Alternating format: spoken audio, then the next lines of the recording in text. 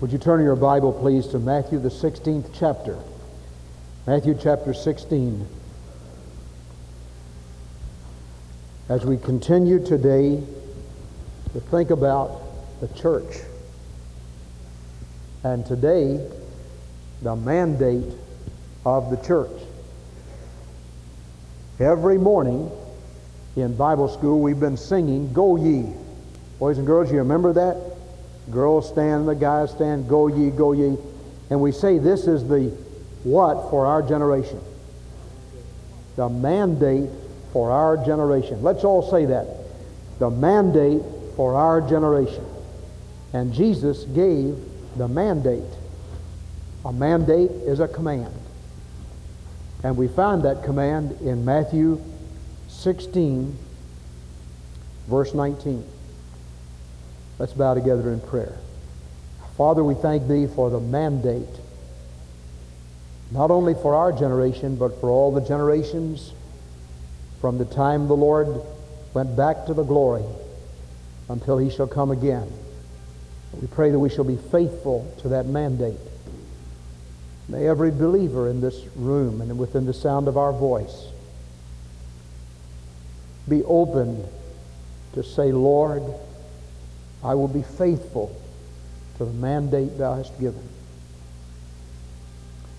Oh God, move among us today. Give alertness to our mind, our tongue, our hearts, that we might hear from heaven and speak from heaven and respond according to heaven's will. May the Holy Spirit do His work of conviction. In the name of Jesus we pray. Amen. In Matthew 16, Jesus had called His best friends together, His 12 apostles. It was at the foot of Mount Hermon, up at Caesarea Philippi. He began to say to them, "Who do men say that I, the Son of Man, am?" And some said, "You're Jeremiah," or "You're Elijah, you're one of the prophets."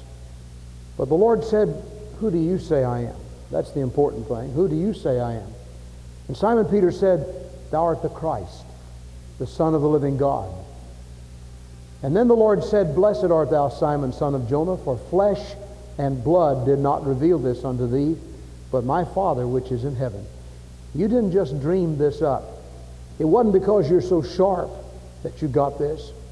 You got this because my Father in heaven revealed it. Boys and girls, the only way you can ever become a Christian is for the Heavenly Father to speak to your heart and to show you your need of Jesus. Now, if that's true of boys and girls, it's certainly true of youth. It's certainly true of older people, adults and senior citizens, and all of us together. The only way a person can ever be saved is for him to be convicted by the Holy Spirit, the Heavenly Father pointing to Jesus in our heart. Simon, Jesus said, "The Father in heaven revealed this to you. And I say unto thee that thou art Peter," Petros, a little pebble. There are thousands of little pebbles.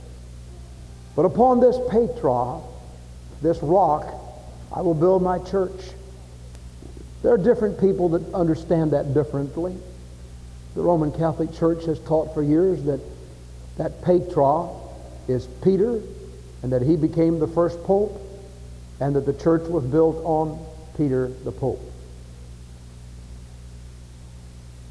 Most Bible students who understand the Scriptures and believe the Scriptures in a conservative way would look at it differently from that. There are some among those that teach and believe that the Petra is a combination of the little Petros.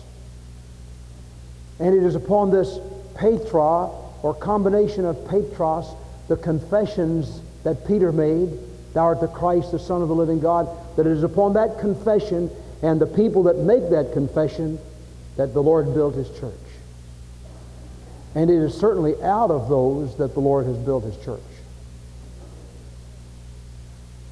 You cannot be part of the real body of Christ without confessing that Jesus Christ is Lord. that He's the Son of God. And it is that confession of faith, upon the profession and confession of your faith, that you're baptized. It is a body of people coming together to say Jesus Christ is not only Lord, but He's my Lord. He's my personal Savior, and I receive Him as my Savior. Now there's some of us who go a little bit further than that and say we believe that the Scripture is referring to that which is referred to over and over again in Scripture, that is, that the rock is deity. You remember Moses in Deuteronomy said, their rock, little r, is not as our rock, big R, capital R. And over again in Scripture, rock, petra, refers to deity. And so there are many who would believe that Jesus was saying, upon this petra, this rock, upon Christ Himself, the church will be built. And the apostle seemed to confirm that when he said Jesus Christ Himself, the chief cornerstone of the church. And so Jesus has built the church. It is composed of those who confess that Jesus Christ is my Lord, my personal Savior, and they're willing to follow the Lord in believers' baptism. And the church is a body of baptized believers who have banded themselves together to carry out the commission of Christ. The church is built upon Christ Himself. The church was founded in Matthew 16. The church was commissioned in Matthew 28. He gave us a commission, great commission. Go into all the world. Make disciples of all the nations, baptizing them in the name of the Father and of the Son and of the Holy Spirit, teaching them to observe all things whatsoever I have commanded you, and lo, I am with you always, even to the end of the world. But then Jesus said, you don't have to do that by yourself, and He empowered the church. In Acts chapter 1 and verse 8 and chapter 2, ye shall receive power, authority, after the Holy Ghost has come upon you. And ye shall be witnesses unto me both in Jerusalem and in all Judea and in Samaria and unto the uttermost parts of the earth. A shortened form of that same commission is right over the map. Let's say that together. Go ye into all the world. And every morning in Bible school, our boys and girls have been looking at that. And we've been giving a great missionary offering. And incidentally, be sure to not miss the meeting tonight. You'll find out how they take the offering. They don't count it, they weigh it. You'll be amazed when you come tonight and find all the excitement about giving. We ought to start doing that in church, Brother Lee. Every morning the kids can hardly wait till offering time. And they bring great big cases of money from somewhere. They've gone. One boy said, well, I went out and worked and I mowed lawns so I could get some money to give to this offering. We'll see about it tonight. So we could carry out the mandate, the commission for this generation. And then the Lord not only founded the church and commissioned the church and empowered the church, but He warned the church. And the other night, we spent a little while in Revelation chapters 2 and 3, and we may come back to that passage where Jesus warned the church.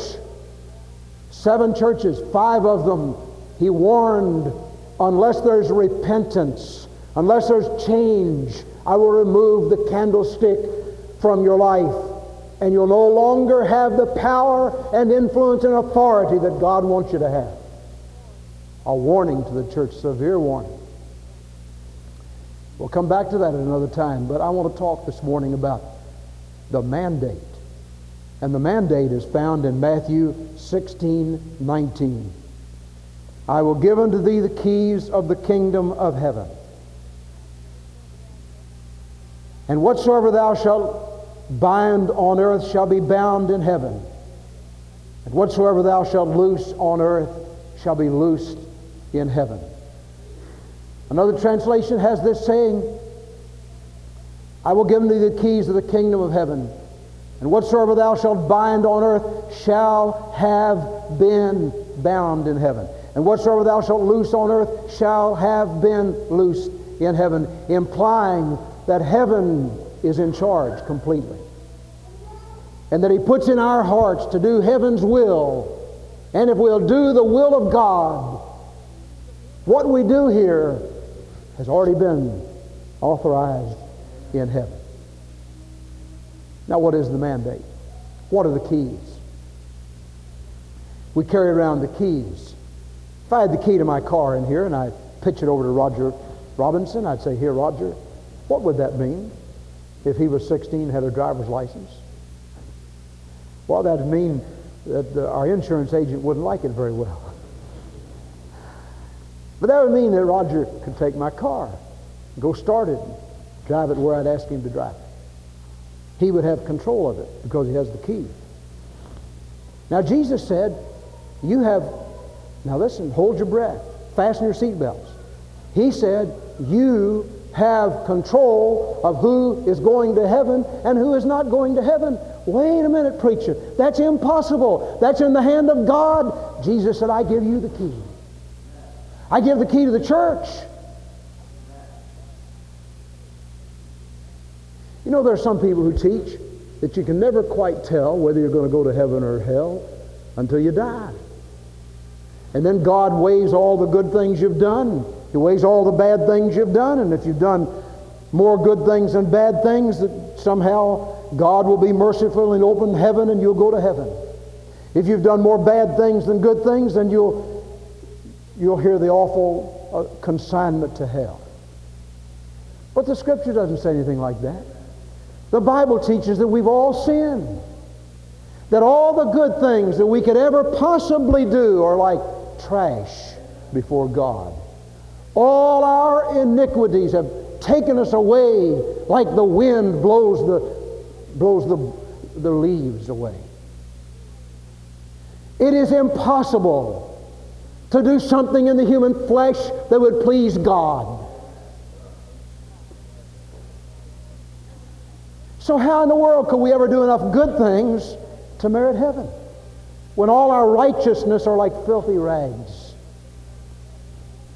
So we know that the Scripture could never be used to substantiate such a doctrine as that if you do good things you'll go to heaven, if you do bad things you'll go to hell. Jesus said, I'm going to give the key to the church, the key to heaven. What is that key?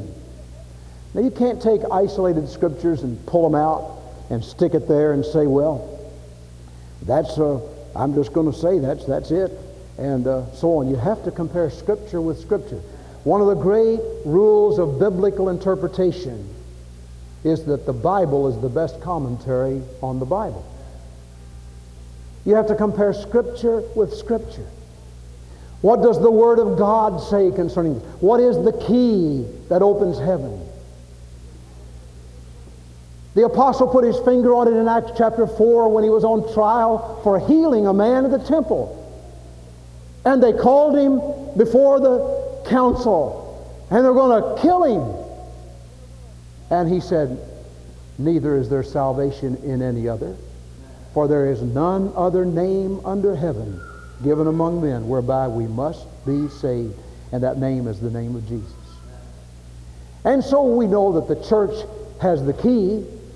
The church has the key. What is the key? The key, as you look at it in the book of Acts, was always the message. On the day of Pentecost, Peter stood. And we don't have time to look at the whole chapter, but look at chapter 2 for just a minute. Peter stood, and he began to preach. And here are some things he preached. He said, these are not drunk, talking about the people who were filled with the Holy Spirit and were going out there and talking to those 15 language groups in their own tongues, telling them the marvelous ministry and works of Jesus. He said, these are not drunk as you suppose, seeing it's but the third hour of the day, 9 o'clock in the morning. But this is that which was spoken through the prophet Joel. It shall come to pass in the last days, saith God, I will pour out my Spirit upon all flesh. He appealed to the Old Testament. Look at verse 18. I will pour out in those days of my Spirit, and they shall prophesy. Look down at verse 22. Ye men of Israel, hear these words. Jesus of Nazareth, a man approved of God among you by miracles and wonders and signs which God did by him in the midst of you, as ye yourselves also know, him being delivered by the determinate counsel and foreknowledge of God, ye have taken and by wicked hands have crucified. Now that's the message. And over again in the book, the key was exercised, which was the message that God was in Christ reconciling the world unto himself. Continue to hold your finger in Matthew 16 and look at 2 Corinthians chapter 5. 2 Corinthians chapter 5. Notice this marvelous statement in 2 Corinthians, the 5th chapter. One of the greatest statements made anywhere in all the 66 books of the Bible. Beginning in verse 18, 2 Corinthians chapter 5, verse 18, and all things. Now this is what Paul was saying to the Corinthian Christians was the main thing we were to do. All things are of God, who hath reconciled us to himself by Jesus Christ, and hath given to us the ministry of reconciliation, to wit, that God was in Christ, reconciling the world unto himself, not imputing their trespasses unto them, and hath committed unto us the word of reconciliation. Now then, we are ambassadors for Christ, as though God did beseech you by us. We pray you in Christ's stead, be ye reconciled to God. For God hath made him who knew no sin, Jesus, to be sin for us, that we might be made the righteousness of God in Christ. I am a stranger here within a foreign land. My home is far away upon a golden strand. My sovereign bids me tell how mortals there may dwell, and that's my business for my King. This is the message that I bring, a message angels fain would sing, oh, be ye reconciled to God. That's the key. The key is the message. And Jesus has given us the key. The key was given to the church. And the church has one big responsibility, and that is to take the keys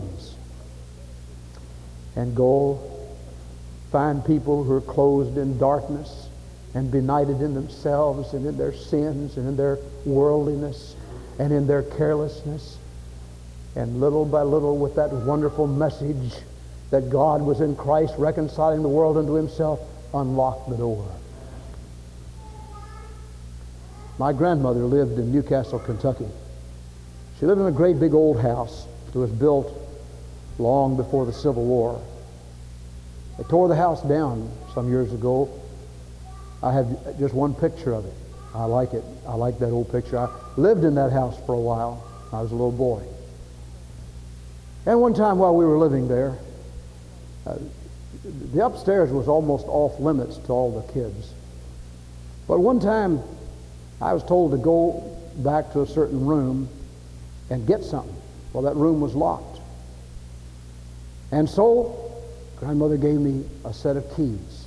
Now, if you ever had an older grandmother, when I was about 9 years old, she was 80. That was a long time ago, and she was old to me. And she gave me that set of keys, and it had a bunch of keys, and she said, now the skeleton key will work.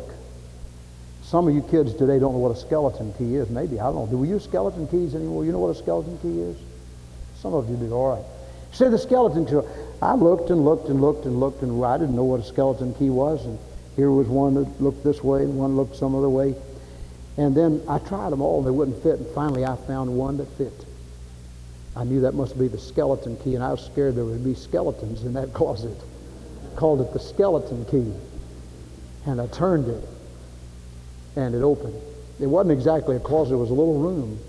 She called it a closet. It was a room great big as one of these baptistry rooms. And in there I found what she was talking about. Now, the key, there was just one key that would open that door. Just one. There weren't a bunch of keys, just one. Now, there's only one key that will open the door of heaven. There's not a bunch of keys, just one. And that key is the glorious gospel of Jesus Christ. And when we place our faith in what Jesus did on the cross, He who had never committed one single sin, the spotless Lamb of God, slain for the sins of the world, and we take the message of Jesus and we put it in somebody's heart, and we begin turning it a little bit. Sometimes you ever notice that a key is a little bit hard to turn, and you put it in there, and you have to wiggle it a little bit, wiggle it some other way. If you don't try very hard, you'll come back and say, well, that key won't work. Have you ever tried a key that you thought didn't work and later you found it worked? That's the way the message of Jesus is, the key to the heart. You have to wiggle it a little bit.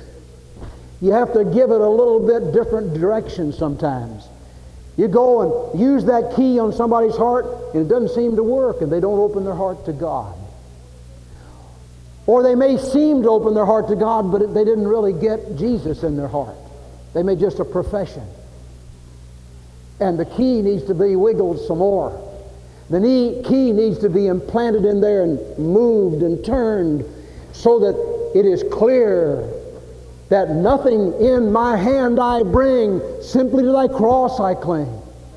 Nothing good that I have ever done or ever could do.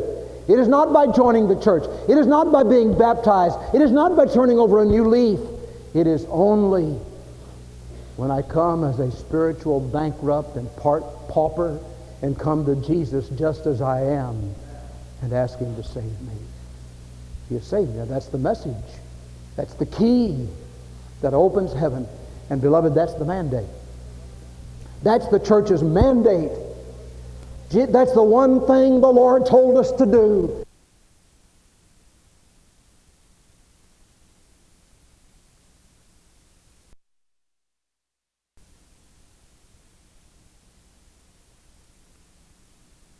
The end of conversion, toward the end of conversion.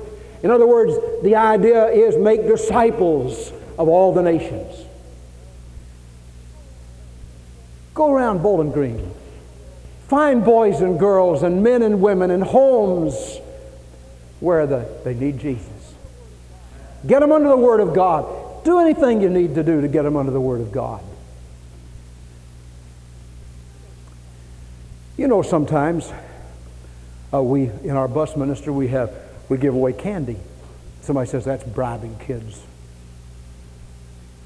Now listen. Sometimes I think it'd be good to give them a hamburger. Jesus did that one day. He had fed 5,000 people. Only He gave them fish sandwiches. And I'm sure that some of the scribes and Pharisees looked down their nose and said, He's bribing those people out there just to come and hear Him.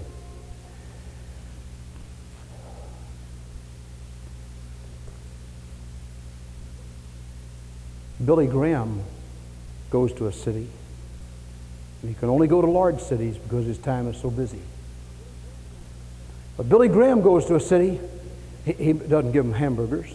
I don't know, about that. You know what he does? He says to the committee, we must have $100,000 for this crusade. $100,000? Yes. Because we got to get the people's attention. We have to spend most of it on publicity. Publicity?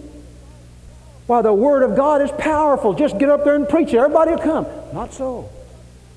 In our day, people don't go without their attention being arrested. We're competing with 1,000 other things. And so Mr. Graham wisely says, if we're going to have a campaign in this city, we'll have to spend $100,000 or $200,000 or $500,000 or whatever. And do you know what that committee says? Well, brother, we want revival. We want people saved, and whatever it takes, we'll do. And they raise the money. Somebody says, well, that's bribing people. No, it's getting their attention. Getting their attention. Why do we have to get their attention? Because we have a mandate from our Savior to go into all the world. New York City, Birmingham, Alabama, Nashville, Tennessee, Bowling Green, Kentucky, Tokyo, Japan, everywhere, and give the gospel out. We're under a mandate to do this. Now, beloved, as part of that mandate, we must pray. You see, there's no mechanical way to get that key into people's hearts. Did you ever think of that? You just can't do it by some mechanical means. You can't go up there and force it and push it and so on. It has to be saturated with prayer. I don't know about you. The Bible tells us to pray about everything. I used to drive an old 1941 Ford. And when I was in the seminary, I was serving a church in Savannah, Tennessee. I drove 365 miles each way every weekend. I had a job in Louisville, and then I went to the seminary. The job in Louisville was from 5 in the evening to midnight. And then I arranged it so I didn't have to work on Saturday or Monday. And Saturday at noon, the classes were over, and I'd jump in that car. And you know what I'd do? I'd pray. All the way. I'd pray, Lord, let me make it to Nashville, to that spur station where I can get some more spark plugs, because they'd go boom, boom, boom, boom, boom, boom, boom, boom, boom. And I'd pray. And the Lord invariably would let me get to that spur station. You don't know where that is. That was back on the old 31W down in Nashville. There was a spur station around the corner, and they sold gasoline for about 16 cents. And I'd make it there, and I'd change a couple of spark plugs, and I'd get it ready to go, and I'd drive on down to Savannah. You pray about everything. I had to pray, Lord, let that car get there. If you're going to give the gospel out, if the Lord is going to bless the work of the church in getting the gospel into people's hearts in Bowling Green and to the ends of the earth, we need to pray. Saturate the work with prayer. Nothing for eternity can be accomplished without prayer. Jesus said, this kind cometh not out but by prayer and fasting. And beloved, we need to pray for one another. When somebody has a failure in his life, so many times I just get in a slough of despond. It just hurts, and I ache all over and hurt deep inside. I have to go to God and say, God, I haven't prayed enough. We need to hold one another up in prayer. Prayer is the mightiest force in the universe. Rather than condemn or pick at somebody, let's pray. And let's pray to get the message into people's hearts. Pray the money in many, many times. You know, listen, I think people are gradually learning that this is not a wealthy church. You can't imagine all kinds of folks who have said, well, Glendale's a wealthy church, they have money and all that. But we just stay right on the edge of being broke all the time. And so many times we have to pray, Lord, Lord, Lord, help. Every time we have a finance meeting or a requisition meeting, we just pray, Lord, provide the funds for your work. We need to pray for each other. We need to pray for our missionaries. We have a dear couple who are serving in New Guinea. I received a letter from them the other day. They're getting the key. They got the key of the message and trying to get it into people's hearts. And we got this letter saying, we're having a very, very difficult time. Pray. And I'd ask you to pray for those precious missionaries in New Guinea.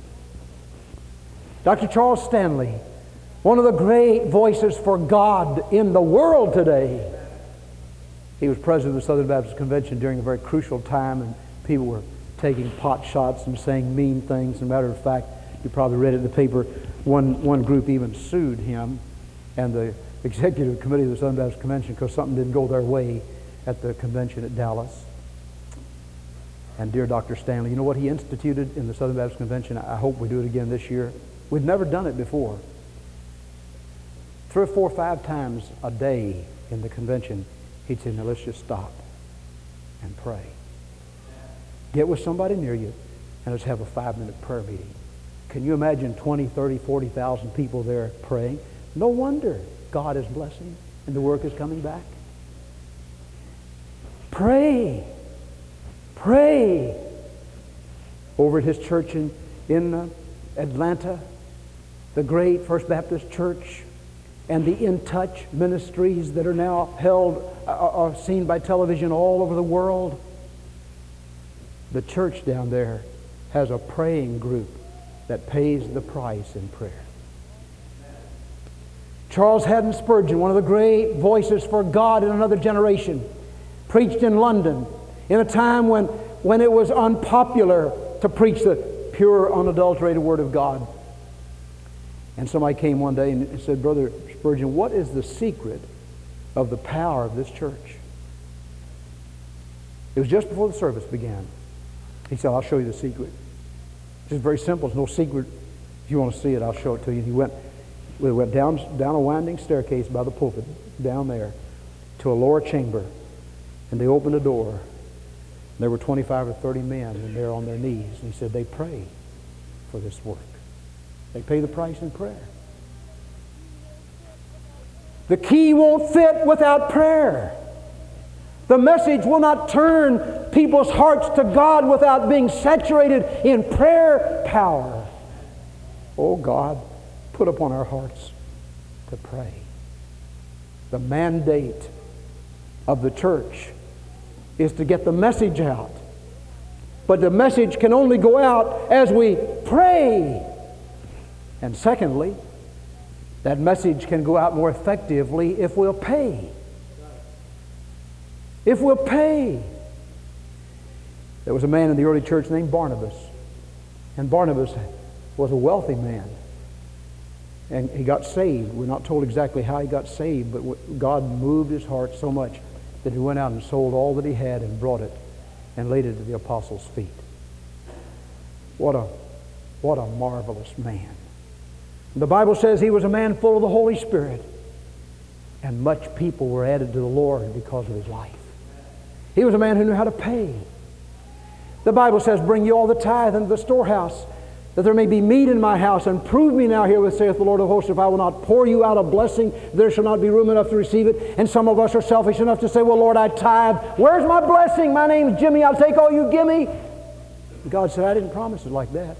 I said, I'd promise to bless the work of God if you'll do that. Bring ye all the tithe into the storehouse, and prove me now herewith, saith the Lord, if I will not pour you out a blessing that you cannot. And then he went on to explain it. He said, I'll rebuke the devourer for your sake, so that the nation you won't be under a blight. I'll bless the farms. I'll send enough water. I'll rebuke the devourer. And when the enemy comes against you, I'll build a wall of defense, and I'll protect you as a nation. I'll be with you. That's what God says to his church. But when we get that under that mandate to get the message out into people's hearts in this city and to the ends of the earth, there must be a support of that work by pay.